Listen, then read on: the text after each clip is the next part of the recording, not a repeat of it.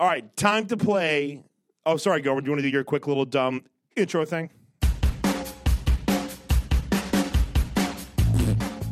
Welcome, ladies and gentlemen, to this episode of Catching Foxes. Here at Catching Foxes, we bring you riveting content like The Masturbation Man from episode 59. 59. So we have on the line the wonderful Everett Fritz. Everett, I don't know if I've told you this story, but every time you said the word masturbation on our show, speaking about your wonderful book, Freedom, which I shouldn't be crapping on, someone sent us a message on Patreon, and they said, because I put a little chime every time you said the word, this wonderful, pleasant little chime would come on, and someone said to me that they were in Italy. It might have been a seminarian at the NAC, and they said that the same noise for the masturbation comment was also the chime for a new train arriving in the Italian train station. And so every time he would hear it, he'd be like, "Oh, Everett Fritz." Oh, lovely. You know, Yes. if there's one thing that I want to be known for on the internet, that's it. I think I was afraid that after that episode I would be known as the Masturbation Man, and thankfully you're the only one who calls me that. So Incessantly. Yes. Incessantly. Daily even. I call your house. I send you letters. And also on the show today, we have Kelsey S. Koch. Just kidding. Kelsey Koch, who is a wonderful Focus missionary. You are a regional director for Focus now? I was. Were. Oh. Yes. Oh. Were. Uh-oh. I'm just kidding. I'm make staring mad? at your name names. I'm staring at your Focus bio. But No, I was a regional director for 5 years. Gosh, that's crazy to think about. Yep, but now working in marketing, kind of helping out in that side, less travel for, having kids and raising a family. And now you will be known as the porn woman. No? Purity? Porn girl is actually what people refer to me in Focus, so. Oh, gosh. when does it get to be a bit much, huh? Never one for subtleties, that focus group. Well, I think it's more that I actually started calling myself that when people would say, like, "Oh, what do you do in Focus?" I was like, "Oh, well, I'm also the porn girl." So, if you put it on yourself, then it becomes less awkward. All right, here's the deal. You ain't got no staff, no time, and certainly no budget to make creating compelling content for social media in any way a priority. So what do you do as a Catholic parish? Probably what most parishes do, and you just copy and paste things straight from your bulletin page onto your Facebook page. Man, that ain't no way to live. And yet, all the millennials, Gen Xers, and even grumpy, fussy baby boomers are online like 24/7, which means your church can be online like 24/7. And they don't just want you to have a presence online. They want it to be good. Like really, really good. That's why CatholicSocial.media exists. You subscribe to them, and they hook you up with daily social media posts that you can personalize for your parish without their logo all over the stuff. Like when you illegally pull stuff from Google image search and it has other people's logos all over everything. Not that I've ever done that. I am as pure as the morning dew. CatholicSocial.media is a Catholic company with Catholic artists, designers, writers, and videographers coming up with the very best stuff for your parish. And you can look like a genius and save time and money. Head on over right now to try.catholicsocial.media. Apparently, the design nerds over there are big fans of Catching Foxes, and they created a free trial with the discount code FOXES for you just to try out their stuff and see if it's a good fit for your parish. That's a free trial with the promo code FOXES over at try.catholicsocial.media. Special thanks to CatholicSocial.media for sponsoring this show. Because y'all just recently co-authored a book together. So let's talk a little bit about uncompromising purity. It's not just a guy problem. Kelsey, why? So both of you are authors. Both of you write the whole thing? I mean, how does that work, co-authoring? Right? Because I would feel like, it's my book, don't you dare touch it. I have no humility. Well, so it happened a few years ago where Everett and I ran into each other at a Catholic conference here in Denver, and both talking about very different things. But at the end of his keynote, he shared that he had this book called Freedom, which was a book for pornography, masturbation struggles for men. And knowing that I do this with women in focus, and I was about to give another talk at UT Austin for women on this issue, I just went up to him after his talk, thanked him for what he did in his ministry, and I asked him if there was a female version. And he said no, but I've had so many requests requests for one.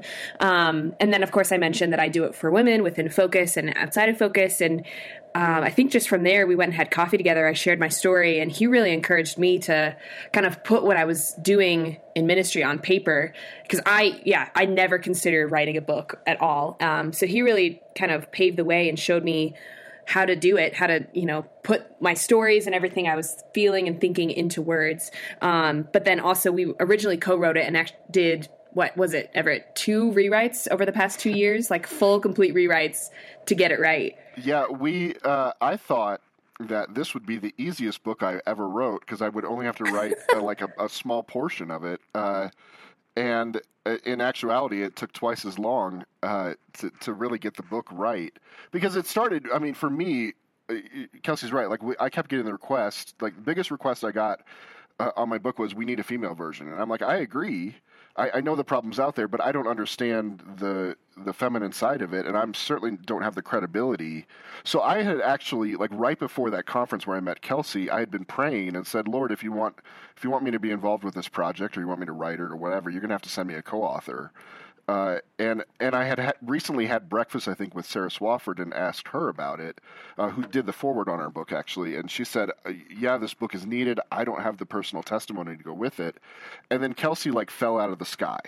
So, I mean, it really was like one of these things where she basically introduced herself and said, have I got a story? I mean, let me tell you my story. And as we sat down, I said, I don't know how it all started, but essentially we said, well, let's see what happens if I was like, I can give the general advice, and a man's perspective on this issue could be really interesting, but I don't have the credibility. I don't have the story. And it started as us sharing and kind of going back and forth. And really, as it materialized, the final edit is for the most part, Kelsey's voice.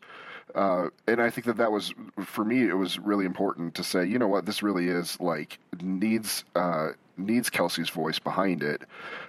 So I've got little chunks here and there in chapters that I wrote, but I'm only credited with I think one chapter in the book that is actually from the male perspective. So, Kelsey, how do you so this is a topic. I feel like in the past maybe 3 to 5 years there has been this shift where we're more open to talking about women's their own addictions to pornography. And be able to talk about masturbation and all this stuff in a way that just to really put it that that doesn't scandalize people, because I feel like there's always this weird fear around that, or this we don't want to go there. It's Voldemort. That's what I say. It's this is not Voldemort, okay. Ladies. People are afraid of saying the words. Why? Why do you think that is? Oh, well, so think about pornography masturbation from a men's side. There's so much shame and embarrassment, even though it's talked about constantly, and men kind of it's just not along. We all know this is something that we're all struggling with. And I love the story. I don't know if it was Audrey Assad who said it, but essentially said that pornography masturbation for men is like being in a community prison where you're all in it together, but you're also still in shackles. Whereas for women, it's an issue where you're in solitary confinement. You're all in prison, but you have no idea that anyone else is there alongside you. And so you're just so isolated and alone. And since women aren't talking about this because of the shame and fear, you're even more afraid of bringing it up, because no one else could possibly struggle with this like you do. Sarah Swafford talks about how she used to talk to women and they would say, I don't even sin in a feminine way, right? People, because our culture just says, oh, this is a men's issue, women don't struggle with it. Most women who do struggle with it all just assume they're alone in it. And statistically, this is not, I'd say the majority of women struggle with this, not the minority. And so it's just coming out now that this is more common. And I think just being more boldly to explain it and express that this is something you go through. Because I've talked to priests who are so thankful that this book is finally out. And they would say, I talked to a priest last week and he said, Kelsey, about 50% of my confessions have this as part of a female confession. And to be honest, I didn't confess the sin for about 8 years of my struggle with it. So I was just so the other 50%, there's a good majority of those who aren't even sharing it in their confession.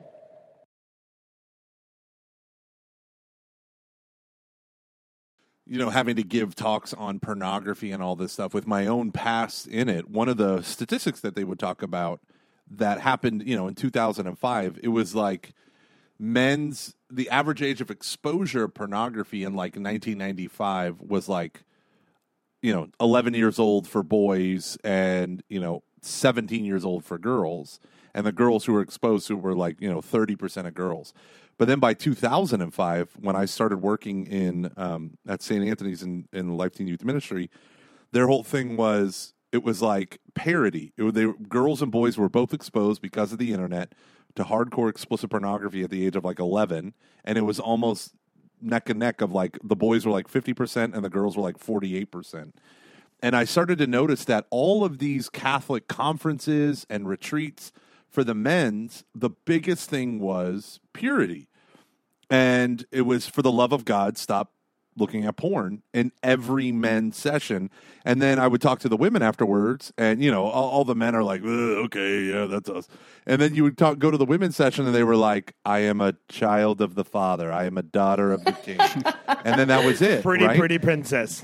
Yeah, but it was women giving those sessions, but it was women who came from, literally just 10 years older, and it's a totally different situation for so many women, right? Culturally.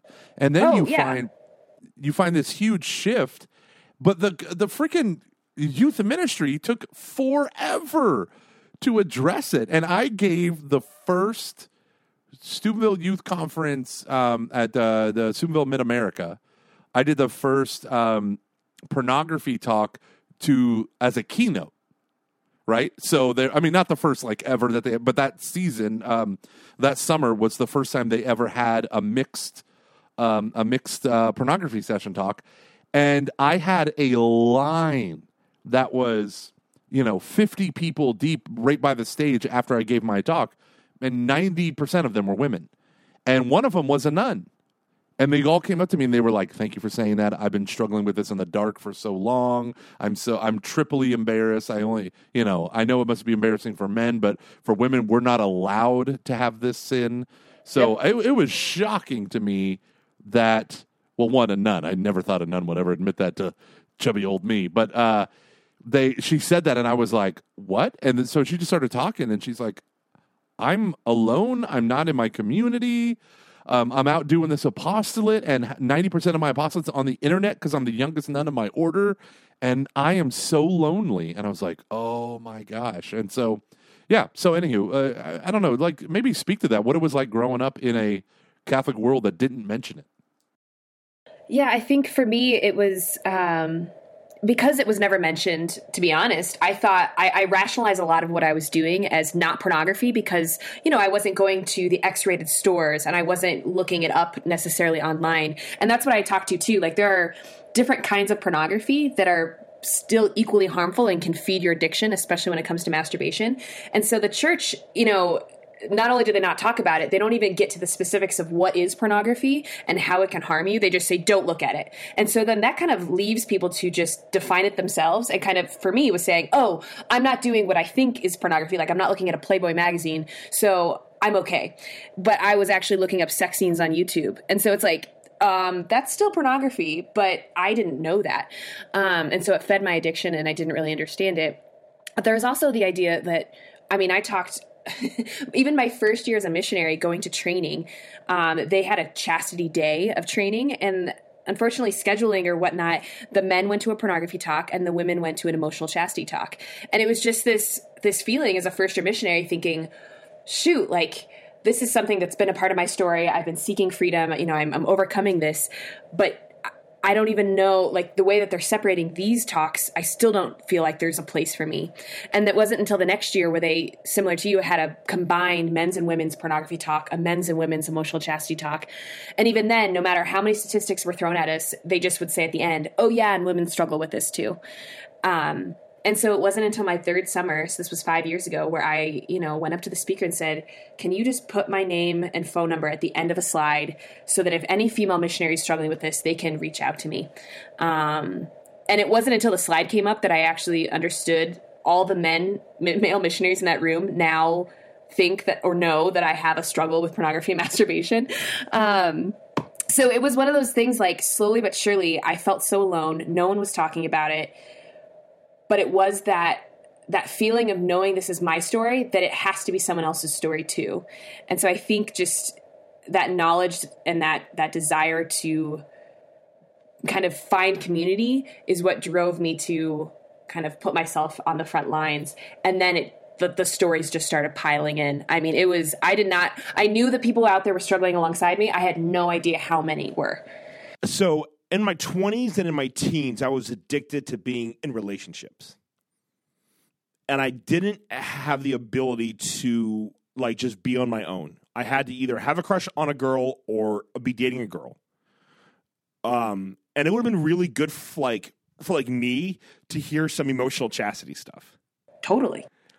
And there's this weird like thing that we do where we sometimes where we isolate people and we think that this is the girl problem, this is the guy, this is a guy problem, where there are probably things we're more predisposed to, but that doesn't mean that it's not a problem for like the other sex.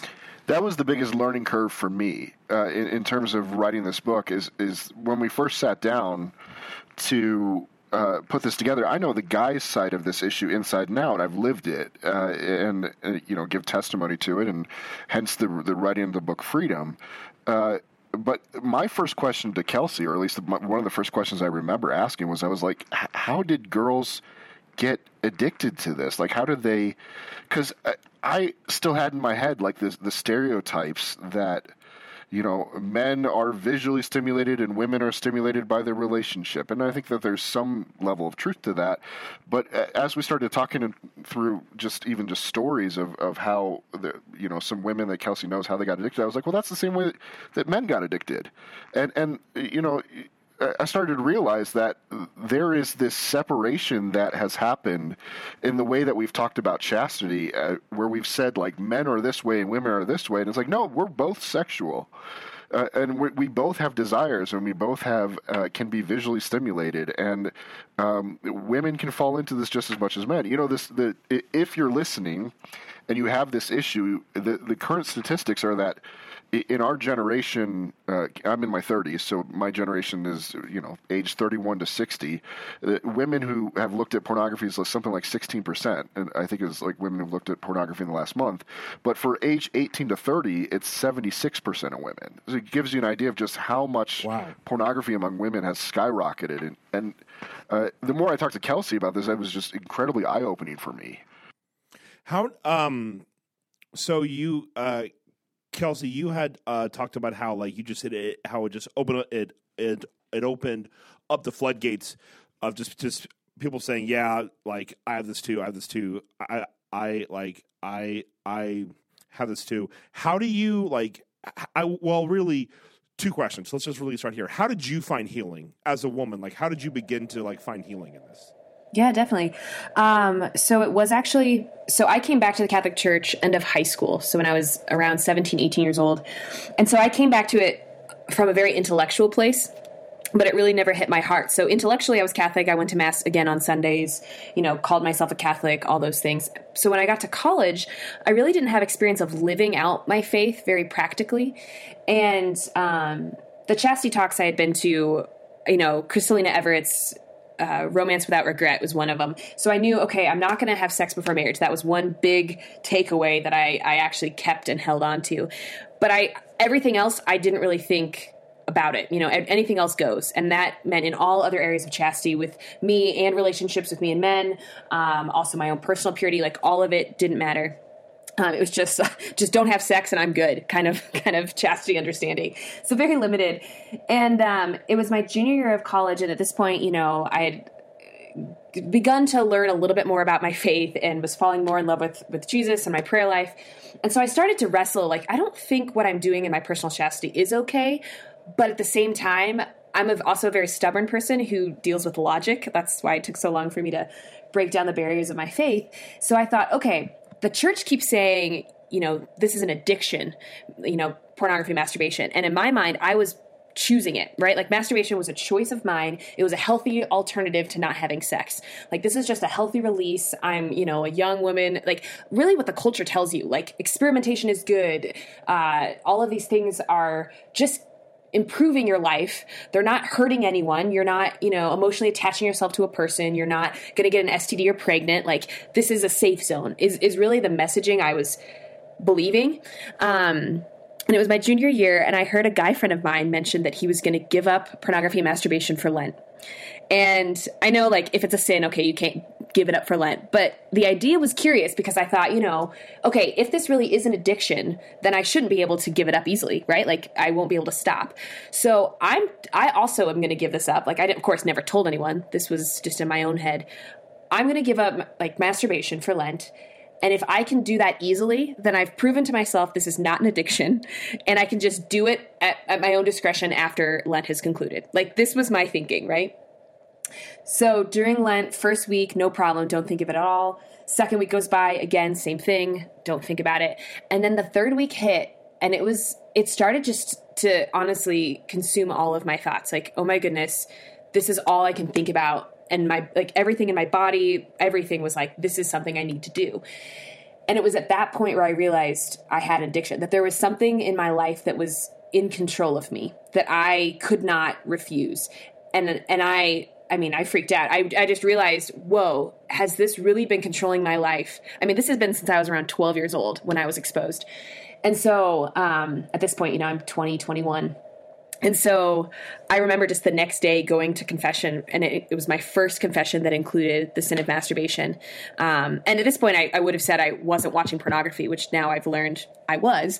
But so I think it's just all of these things of I like to say when I tell my story, oh yeah, and I would love to say, and then from there I would just, clean and pure and never struggled with the sin of pornography or masturbation again.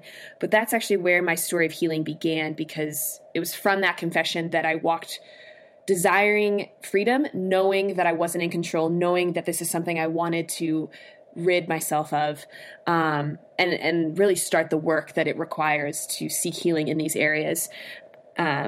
So that was my junior year of college. And so going into my junior year, my senior year, starting to slowly grow time apart between falling back into the temptations. Prayer was a huge component of it. Going to confession regularly was a huge component. Having accountability, another huge component.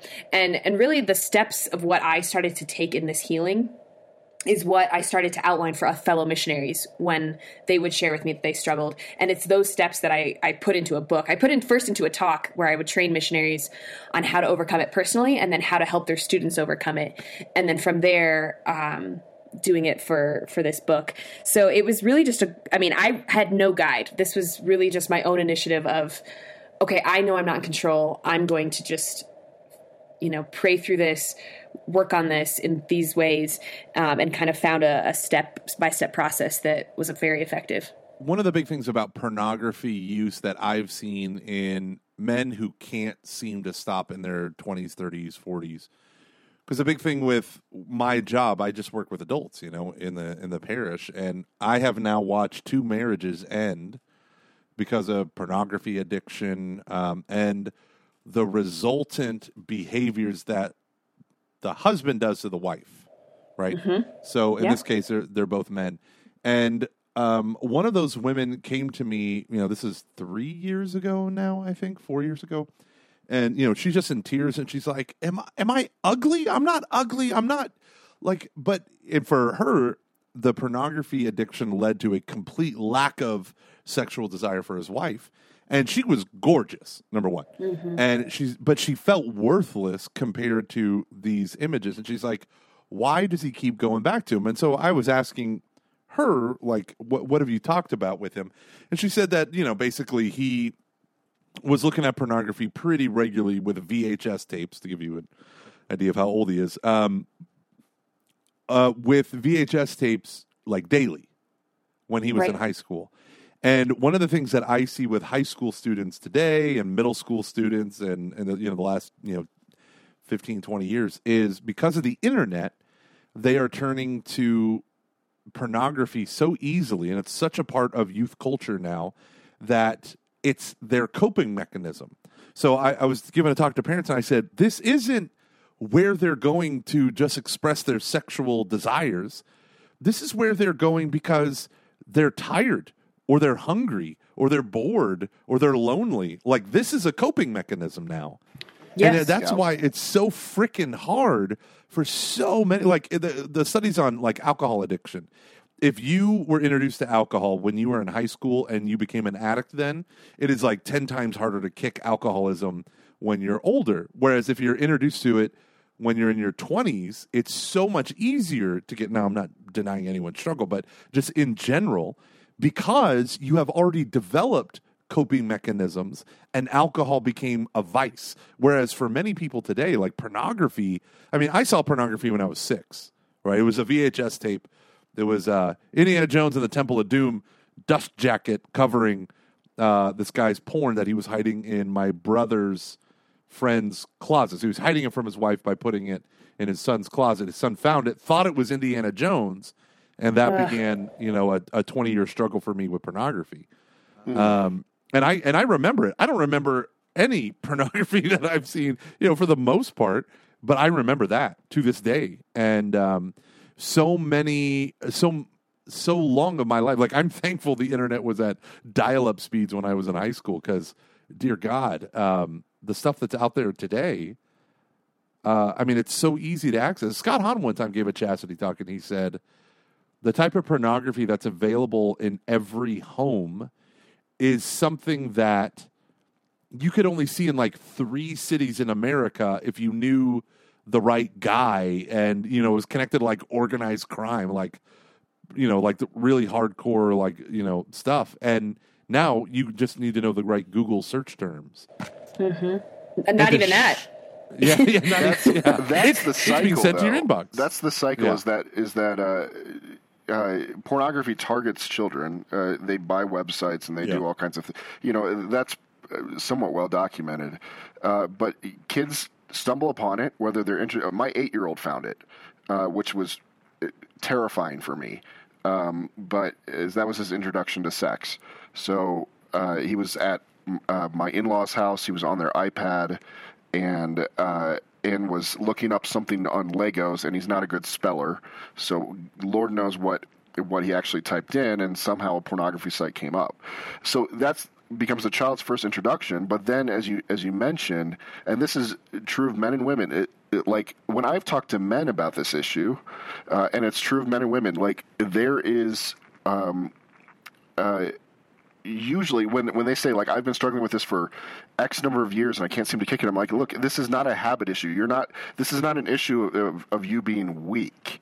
Because that's ultimately what they come down to. They're like, I'm just so weak. I'm like, no, this is not an issue of you being weak. If it was simply an issue of you saying, I'm going to stop doing this habit, then it would actually be pretty simple. Likely what you're doing is you're turning to it, as you mentioned, as a coping mechanism to feed some sort of emotional wound. And so the healing process has to begin with identifying what the wound is, and it can be totally unrelated, and frequently is, to sexuality. And hence the reason why we come at it from a Christian perspective. We say, let's bring Christ into the equation because he's the divine healer, and that's the fastest way to healing. But the wounds can be big or the wounds can be small, but frequently it's that emotional, false comfort that comes from the dopamine and everything else that causes people to fall back into these issues, and the reason why they get hooked on it for 20 plus years. Oh, I was going to say, there's also, a large majority of people I've also worked with are people who don't even know when this addiction started. And so we're seeing more and more in research of men and women aged 2-3 years old who start this behavior, and parents don't know how to handle it or monitor it. And I've seen mom groups even today where they're like, oh, just tell them to go do it in the room, that's private time.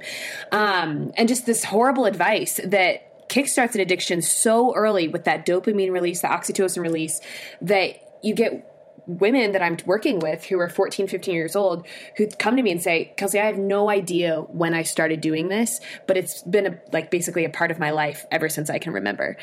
So you have not only the coping mechanism, but you just have people who have developed this necessity for these essentially artificial chemical releases in their brain that you're working with as well. And I think that's one of the things that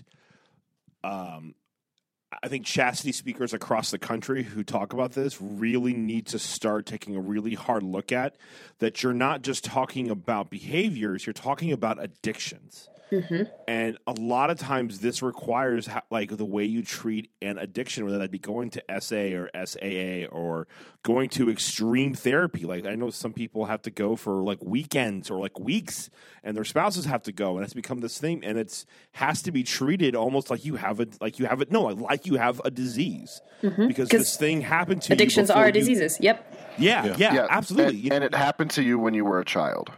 And it's no one's fault. Like well, I mean, people's, but it's not the last person's fault. It is yours. Is it like when this happens to you and you are a kid, you can't treat this as if like, you have like you have to treat it the way you would any other addiction that starts when a person is young. And quite often you don't blame like a person because people who tend to turn to like alcohol, there tends to be some type of reason why they do that. Their parents are divorced, or there's something going on, or there are things that are happening where they're trying to like heal this wound that they have, and like booze is a really quick way to go and do that. And we're so quick to forgive that, but when it comes up to sex, we're not. Totally. And I would say that's when I give this talk and I'm talking to women, the biggest thing I want to help women do is repair that shame that's keeping them from inviting Christ into this mess. Like the wound and the healing, they're not even going to go there because they don't even want anyone, including themselves, to know that this is something they struggle with. They just push it out. And so those words, like you said, it is not your fault, are crucial to the healing process, helping them understand. I have them reflect on their first exposure. And I ask them, where was Jesus in the room when you were first exposed? Like, where was he? Because a lot of times for women, they would say, oh, he's not even in the room. Like, he would never want to see that, or he's so ashamed of me, or he's horrified, or whatever. And it's like, actually, no, he's weeping right behind you. He did not want this to happen to you. Like he is just screaming out because of our broken world that forced this upon you, and just helping people understand that this is not their fault, that this happened to them, and that Jesus is with them through this struggle, not despite it, not, any of the lies that the evil one is trying to tell them. And also just to learn about, the chemistry of your body and what's going on. I think a lot of times people can over spiritualize the issue as well. Like, okay, it's just the devil that's making this addiction continue in my life. Like, no, there's some chemical things. And one of the biggest struggles for women is your ovulation, your time in your cycle that can trigger a temptation. And so the biggest thing I help women work on is tracking their monthly cycle and helping them create a different plan of action during their time of ovulation. And I explain, men are steady. They have consistent temptations every single day. I work with women who can overcome addiction, and then they say this once a month hurdle they just can't overcome. And it's completely biological, and it's not to hate our bodies, but to look at the beauty of our bodies and how can we work with that to make ourselves just totally free in understanding who we are, what our sexuality is made for, but also what our bodies were made for and how they work. And so all of that goes into this. There's so many parts of this struggle and addiction that you have to look at. There's this weird thing that I think has happened with the whole split between grace and nature within the West, and we tend to talk about how God's not in public schools, God's not in it's like we've taken God out of like the public sphere. And so we talk about basically the like isolation of nature or something, or like from God or grace. But I don't think I think we tend to forget, or we don't talk about how we've also isolated grace then. And so there's this idea that to like heal spiritual issues require, or to like things that have like a spiritual component to them when you throw in the word sin, has to have a spiritual answer. And of course, I believe God can heal people through like miracles, and that like He does, and He wants to. He wants to like touch He wants to touch our like humanity, and quite often that involves both the spiritual and like a human component. You can't split these two, especially with a thing like pornography and masturbation, especially when you're talking about an addiction where your brain is literally like altered because of this. You know, like the biological makeup, like the way your brain operates has been screwed up because of this addiction. So just going, oh, I'm going to have an accountability partner and everything's fine. Like that's not enough. There's some real, you've got to do some work and it's going to be really messy. But like when you do that, some really cool stuff happens. Like, have you guys heard of this one saint that they just made? He was this Asian saint who was a doctor who was addicted to opiates. Opiates, yeah. Mm-hmm. Have you heard of that? I have. Anyone else? I have not, but I feel like I don't keep up on stuff like that. Go ahead. So it's this dude. So back, I want to say like 1800s or so. I think it was a Chinese doctor who was, or like a Japanese doctor who he was like Catholic, and he basically had to have surgery done, and they gave him opium for the surgery, and it created this like huge addiction for him. And his spiritual director wouldn't allow him to like receive the Eucharist because he felt like he was just addicted, that he wasn't giving up this sin. Where in reality, this guy was just, I mean, his chemical makeup of his body was changed to be dependent on opium. And so they've made him, or he's on the track to become the patron saint of addictions or something like that. Right, because till the day he died, he didn't receive the Eucharist, but he was still a completely faithful Catholic. So unfortunately, like the story, the priest didn't understand the nature of addiction and how the culpability of that changes the sin, but it doesn't change the sin, but it changes the weight of that. So he was a faithful Catholic, essentially adhering to his spiritual director's counsel, but still having addiction till the day he died. That's what I forgot to include the best part there. That's one of the things that drives me crazy about just talking to faithful Orthodox Catholics in general is really like, and I feel like I might be going off on a tangent here, but like the misunderstanding of mortal sin. I can't tell you how many people I know who sin sexually or with purity, whatever the case may be, masturbation, pornography, they have addictions.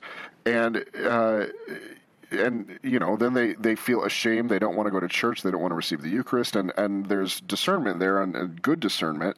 But we I think frequently forget the three different conditions of a mortal sin. You're like, oh my gosh, I masturbated, I'm going to hell. Well, it's like, well, not necessarily, because there's three conditions for a mortal sin. One is that it's grave in nature, which sexual sins are.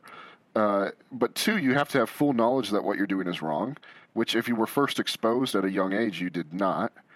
And you have to have full consent of your will, which if you have addictions and if you have an addiction, as we know that pornography changes your brain chemistry and does different things of that nature, you can argue that you don't have full consent of your will. If you are only consenting with 99% of your will, you're not completely severing your relationship with God. And we should take some...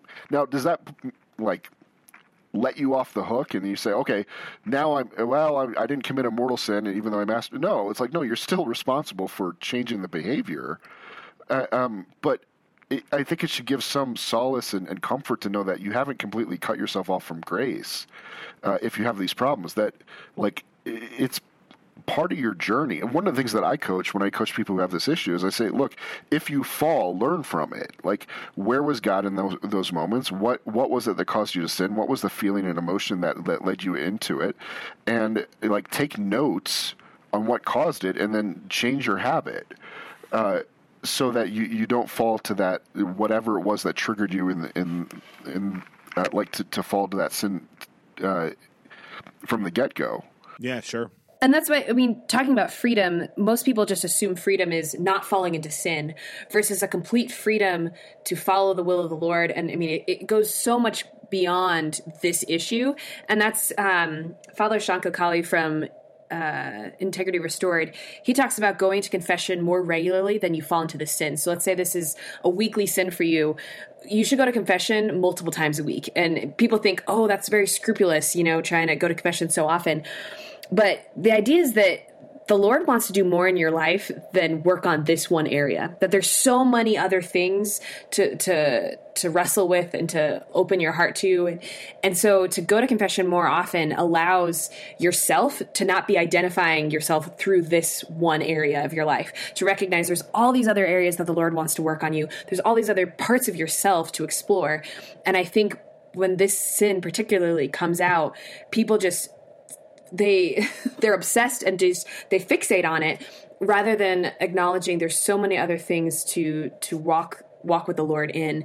And so I always recommend women to do that, men to do that, to be fully healed and to have freedom does not just mean to not fall into the sin of masturbation or porn.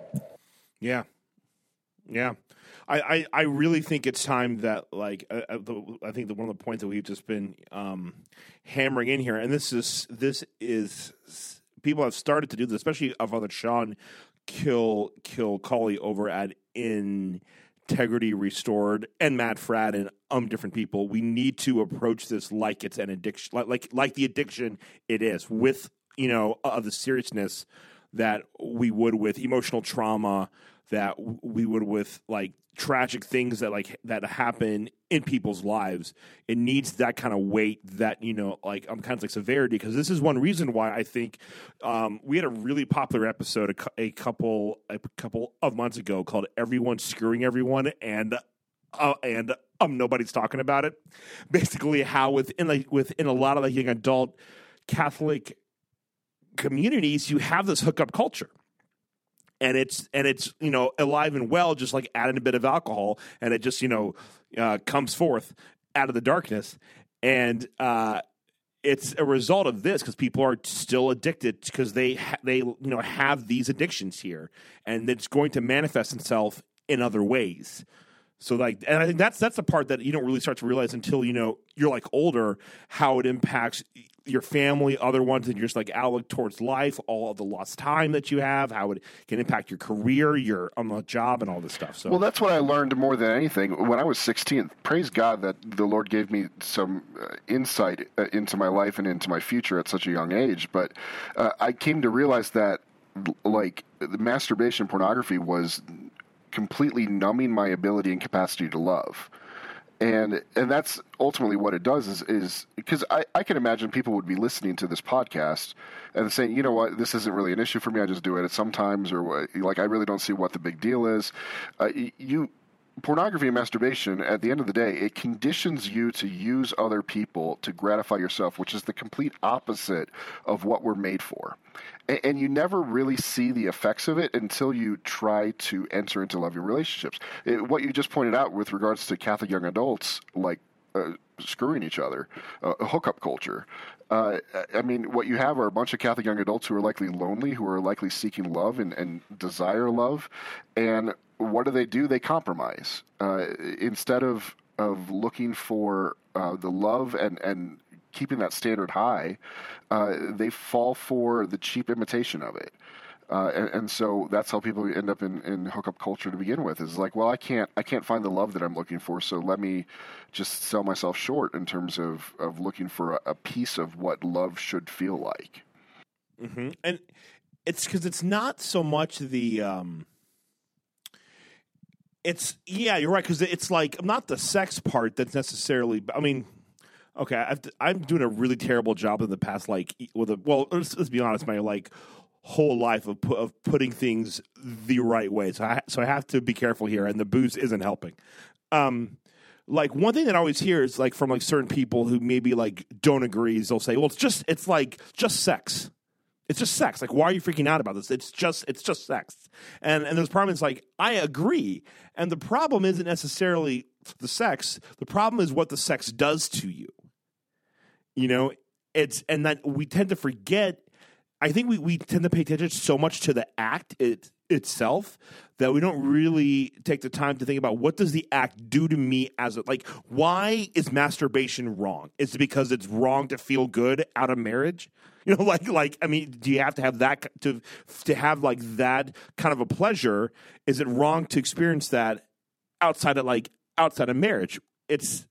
the problem is that it turns you inwards, that it makes you selfish, that it makes you it like reduces almost sex. It takes away the gift part. And what happens when you do that is that over time, doing that over and over again really messes you up. That's the sin. That's why it's wrong, because of how it screws you up. I try to constantly remind myself about that and others because of I think it helps when like I do that. It helps frame the conversation in a certain way, so it's not just this weird like puritanical thing. That it's actually grounded in reality as opposed to these abstract absolutes, which is kind of an oxymoron. But I think you guys know what I mean. Hopefully, the big thing with I mean, we cannot command our emotions. I can't say be happy now. I mean, we can do some things to kind of egg an emotion out, and it's true of all of our passions, our faculties, right? These powers that we have. Physical, spiritual, all because we're embodied spirits, all of our physical realities have a spiritual effect, and our spiritual realities have a physical effect. You can't just rip, like people think, I was just listening to some stupid clip from a show, and they said, yeah, man, I'm a believer. The dust jacket of a book is like our body, and once that's gone, it's the real thing that's inside. And I was like, this is literally the opposite of Christianity. The idea dualism. that... Right. But I mean, saying that if you were to say the soul is inside the body, no, the body is inside the spiritual soul. And when you start to view it that way, you start to see how with people, these addictions, habits, behaviors, all of these things have these components that so overlap so powerfully in people's lives that the ways that we need to start approaching addiction within the confessional, I feel like a lot of priests get it, and a lot of like priests who do confessional work, like I feel like they get it. I feel like oftentimes like certain institutions, catechetical materials don't get it. Yeah, I agree. I have, before I attained the age of reason, so you can't command your emotions or your passions, but you can train them. And vice is training your emotions and your passions in the wrong way to the point where you delight in something that destroys you. And drugs is a very easy thing to point. Pornography is difficult to point at, especially for secular people, because they don't see how it destroys you. When you accept a permissive culture, you accept that sex is sex is no big deal. Well, if it's no big deal, then why is it everywhere? Because it's a big freaking deal, right? But the problem is we're training our passions with pornography. And that's part of the problem that I think people don't see. Like the idea of virtue is your passions are in union with your will and your intellect, and the good is easy and it's pleasurable. It delights you. It's joyful to do the right thing. But the problem is our whole culture is trying to train us to indulge. And when you're 10 years old and you sign on to the internet, you hop on the internet to do a report and you type in, any search term into Google, and then, maybe you type in something a little bit racy, like you're curious, like you type in like girls in bikinis or something like that. And then all of a sudden you're clicking, and now you're in pornography. Like, people don't understand, like, we are training ourselves for a thing. We are training that pixels produce arousal and not persons. And those pixels, I mean, these persons have to be perfectly shaped, and according to my fetish, my desires that have been trained on this thing, which is literally fed by any type of vulgar, violent, types of pornography. What was the line that Matt Fratt said? Something like, out of like 3,800 clips of pornography that researchers viewed, it was like 83% depict violence against women in varying levels. And even when it's lesbian pornography, there's still elements of violence of women against women. And it's like, this is what we're training ourselves on. And then no wonder we leave we want to be good, beautiful, wonderful Catholics. And then there is literally a war from the moment Everett, I think it was you that said, wasn't it you that gave the war analogy? Like you have like an unjust war and a priest gives a homily shaming the men who go off to this war, and it's like they're just devastated by PTSD. Like that, this is not the right approach. And it's like pornography is like everywhere. The pornographic impulse, the training of our passions. And so often from our institutions you get, well, try harder, don't masturbate, don't look at porn. And you're like, try? I've spent my whole life doing this, essentially, like going towards this end. Yeah, by the way, I don't recall having said that analogy, but I will happily take credit for it. So yeah, I know. I think it was you. And I stole it for years and okay. years. Well, there you go. And everything you said, and I love everything that you shared. And I would say though that unfortunately for women who struggle with this issue, the church has really failed at helping us. But also, I think what I'm really hopeful for is to help train our priests to know how to better just minister to women through this issue. I feel like I've had some incredible confessors and men who know how to walk with me, and men who just don't know how to go there because of the awkwardness, quote unquote awkwardness, that I feel like our culture still has with women. And so helping our priests, helping our ministers, helping our church really come alongside women in this struggle is a huge desire of mine as well, for us all to be lifted up. As Jason Everett puts it, this is not a male issue. This is a human issue. Like understanding our sexuality, understanding these addictions, understanding where we're putting our, like you said, our virtue versus the vices there. Yeah, I think it's incredibly important. My prayer for the church, and I think this is starting. I mean, it's not like my prayer; it's not because of this, but it's a thing that I have seen, and I'm like, holy crap, we need this now. Is that we begin to approach this attitude as how do we bring about healing for the walking wounded? So as opposed to trying to scare everyone about the stuff, as opposed to trying to warn them or like point out that it's bad, how can we approach this from a place of you need healing, as opposed to you need to be scared of this, or you're bad if you do this, or and I don't think we are there yet, but I do think that it's starting to change.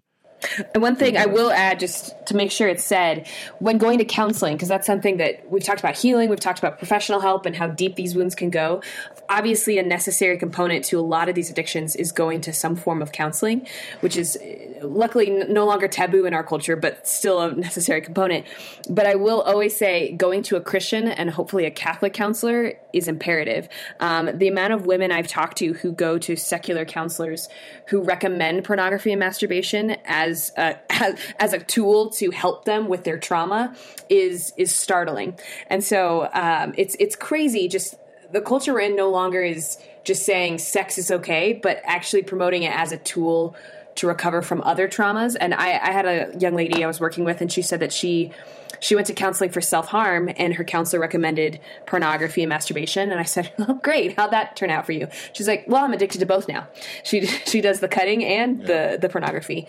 And so making sure I had a friend who struggled with anxiety, and in the top 10 ways to cure anxiety, porn and masturbation was like number 3 and 4. It's like, it's crazy. Oh, so you're feeling really anxious? Go masturbate. Then you'll be tired and exhausted and spent. And it's like, yeah, but now I got a whole other different problem. You'll just be too lazy to go and do anything, so you're fine now. Yeah. Are you anxious? Smoke the weed. And not just enough to just kind of relax, but like a lot, like enough to the point where you change your preference in music. Enough to the point where you get a black poster. However, it's like treating alcohol addiction with cocaine. I mean, it's not going to work. Yeah. You might get rid of the drunkenness feeling, but then you got a much bigger problem.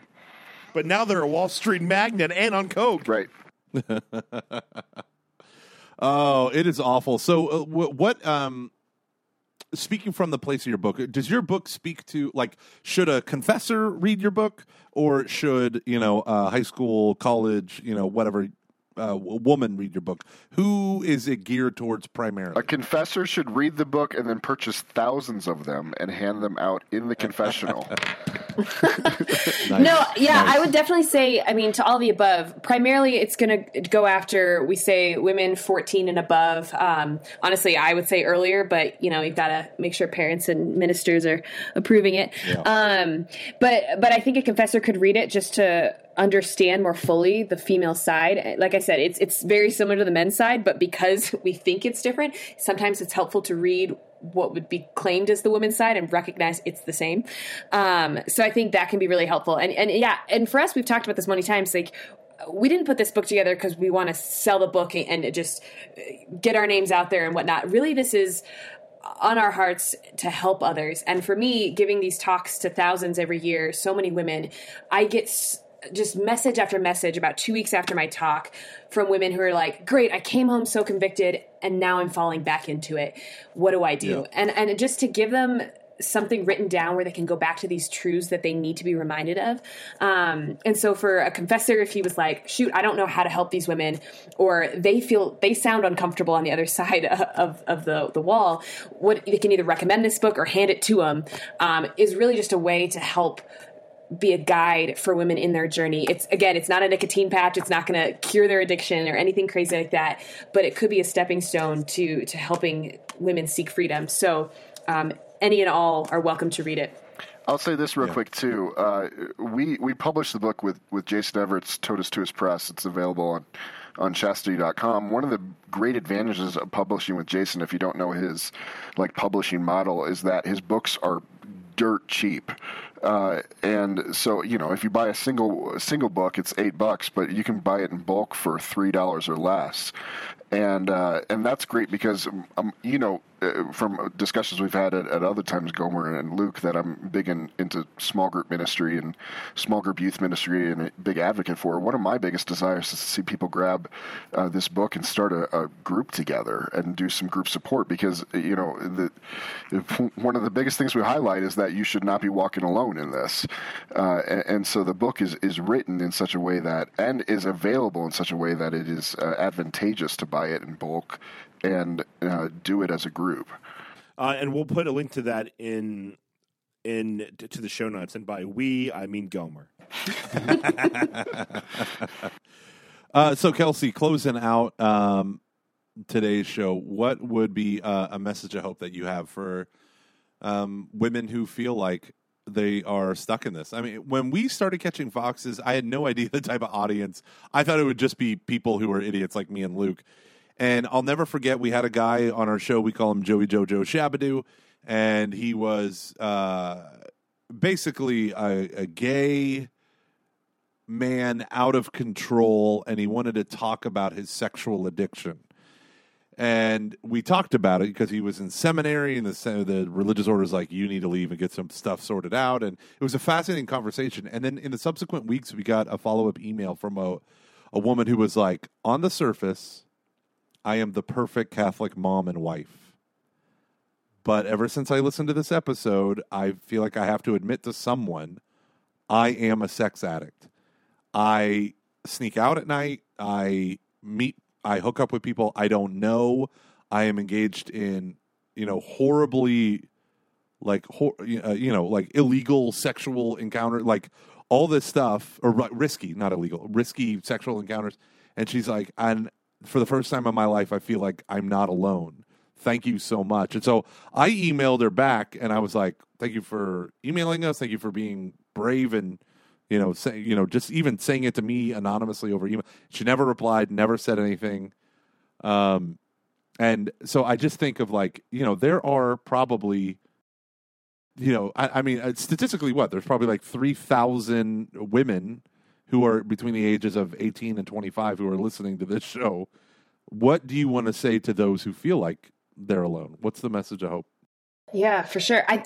Even hearing that story, that doesn't surprise me. The amount of women who come up to me after every talk and share with me their story, there's nothing someone could tell me that would shock me at this point of what their story is and what their experience has been and what the culture has given them. And so to know that you're not alone, to know that there's so many women who are right there alongside of you, no matter how far-fetched or crazy or down the rabbit hole you think that you are, and to know that there's hope, that there are women who are overcoming these addictions, who are seeking that healing, who are getting to the root of the issue that's going on in their heart, and they're finding this freedom and this fulfillment that exists for them.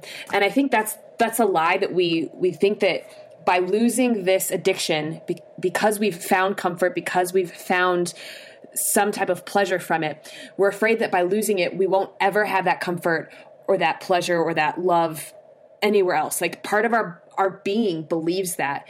And so to know that God has a plan for that transformed life, like God is going to fulfill you in every single way. And every woman I know who's been able to just fully give in to that and surrender and say, okay, I know I might still struggle with this. Freedom isn't just about being perfect and not having any temptations, but to live in the freedom of knowing that you are fulfilled completely by God alone. There is hope, and there's so much to fight for in this freedom and this transformed life. Everett, to every man masturbating right now, what's your message? Oh gosh, everything Kelsey just said. I mean, I think it because it really does go both ways. Yeah, I would start by saying that there is hope. There is definitely freedom. I remember talking to Kelsey and I were speaking at NCYC, giving a workshop on this, and we had a small audience because it was not a highly publicized workshop, and we aren't like Jason Everett, so but where he had several thousand as workshop, really? Yeah. But it was good, and there was a young man who came up to me, and he actually several that came up to me, and they talked to me about their addiction issues, and they gave justifications for it and different reasons why they struggled with it, and they were saying things like, I've been stuck in it for years, and they just wanted to hear that it is possible to get out. So even just hearing my own witness and saying, look, I struggled with this for this many years. I've been free for this many years. One guy was convinced, he's a teenager, he was like, well, doesn't that cause physical problems in you? Doesn't that cause won't that testicular cause cancer disease? is what he thought. Testicular cancer, right. He's like, I've been told that. He's like, I'm like, well, I didn't do it for this many years. I do now have relations with my wife, but that doesn't happen nearly as often as, well, we won't get into that. But there's I'm like, I do not have testicular cancer. It's just, so dumb. Yeah, I so mean, dumb. it's so, I think the beginning of anybody's journey, and if you purchase these books, Freedom in the case of the book for men, Uncompromising Purity for women, this is not a silver bullet. It's not like a read this book and you will find freedom type of promise. It's about a journey and having a guide for the journey, and that there's a lot of hard work to be done, and there's a lot of self-reflection that needs to be done. And hopefully this book can be a companion to you as you step out into the difficult struggle. But freedom is absolutely possible, and it's amazing on the other end of it. So I don't know. I guess that would be my message to men and women is to say, look, I hope you listen to this and you realize that there is hope and there is freedom. And the first step is to step out of the shadows and realize that you're not alone. I'll finish with this one anecdote. I had a guy email me, and he was like, I've been struggling with this issue for X number of years. Can't remember how many years. I feel like I've tried everything.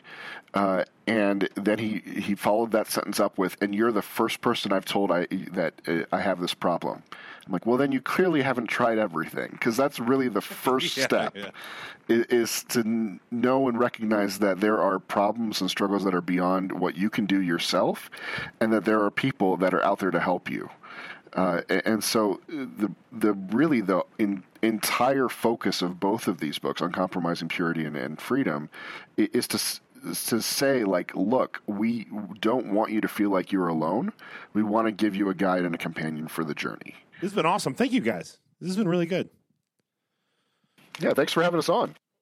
Yeah, absolutely. Where can people find you guys on the interwebs? Well, if women want to connect, Kelsey_Skoke is my Instagram handle. So at Kelsey_Skoke. And then KelseySkoke.com if they're interested in hearing about speaking or booking me for anything, interviews, things like that. So those are probably the best two places to find me. Yeah, I'm on Facebook. I'm on Twitter. I got rid of my Instagram because reasons. And you can find me at everettfritz.com or at standrewmissionaries.org, which is my apostolate that I run. Great. How about you, Gormley? Gomer?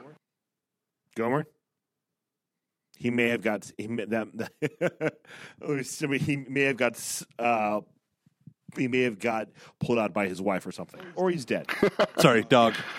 Oh, dog. I was trying to find my phone, and then remember about I a was half hour worried ago that- I dropped it. Yeah, I was worried that we were going to have to start the whole interview over because you were gone for the last half hour or something. No, sorry.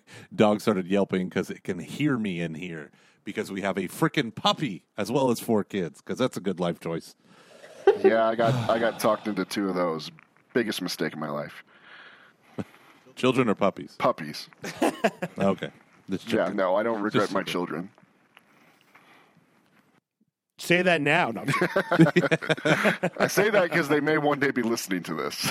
No, I do not. I do not regret I love my children dearly. So my dogs, on the other hand, not so much. But my dogs love my children, and my children love my dogs, and that's why I got them. And that's what matters. Yep. Let me tell you guys a quick story. Can I tell you guys a quick story? You ready for this? Sure. No one cares. Yes. Great. Go for it. I had to yell at a 19-year-old to stop smoking weed today at a Chick-fil-A. And it was quite possibly the most wonderful moment of my life. What happened? So wait, were you in Denver or? You'd think. No, this guy called distraught at the parish, and so I went to go. I was chit-chatting with him on the phone. I was like, listen, this is too complicated. We need to meet in person. Can I go take you out for a cup of coffee? And then I found out that he's 19, and he's like, you want to meet at a Chick-fil-A? I was like, yes. And so we met, and he was telling me about how, his whole world is falling apart, and it's everyone else's fault, and it's all these things. And the whole time I'm thinking, you started this off by telling me that this was the worst year ever because you had this case against you for smoking weed, and all your friends smoke weed, and all you ever do is smoke weed. So we're talking about all these different stuff, and at the end I'm leaving, and I turn around, I'm in the parking lot, and I go, and one more thing, stop smoking weed. And he looked at me, he's like, all right. I got my car and with my frosted coffee and And drove home. the mom with her 2 kids, like just totally horrified as she's walking by. Yeah. Yeah. I feel like that's a I Tuesday came in here for the Colorado. Christian. Yeah. Oh man, that's the one thing I don't miss about Colorado is the smell of weed just everywhere. Yeah.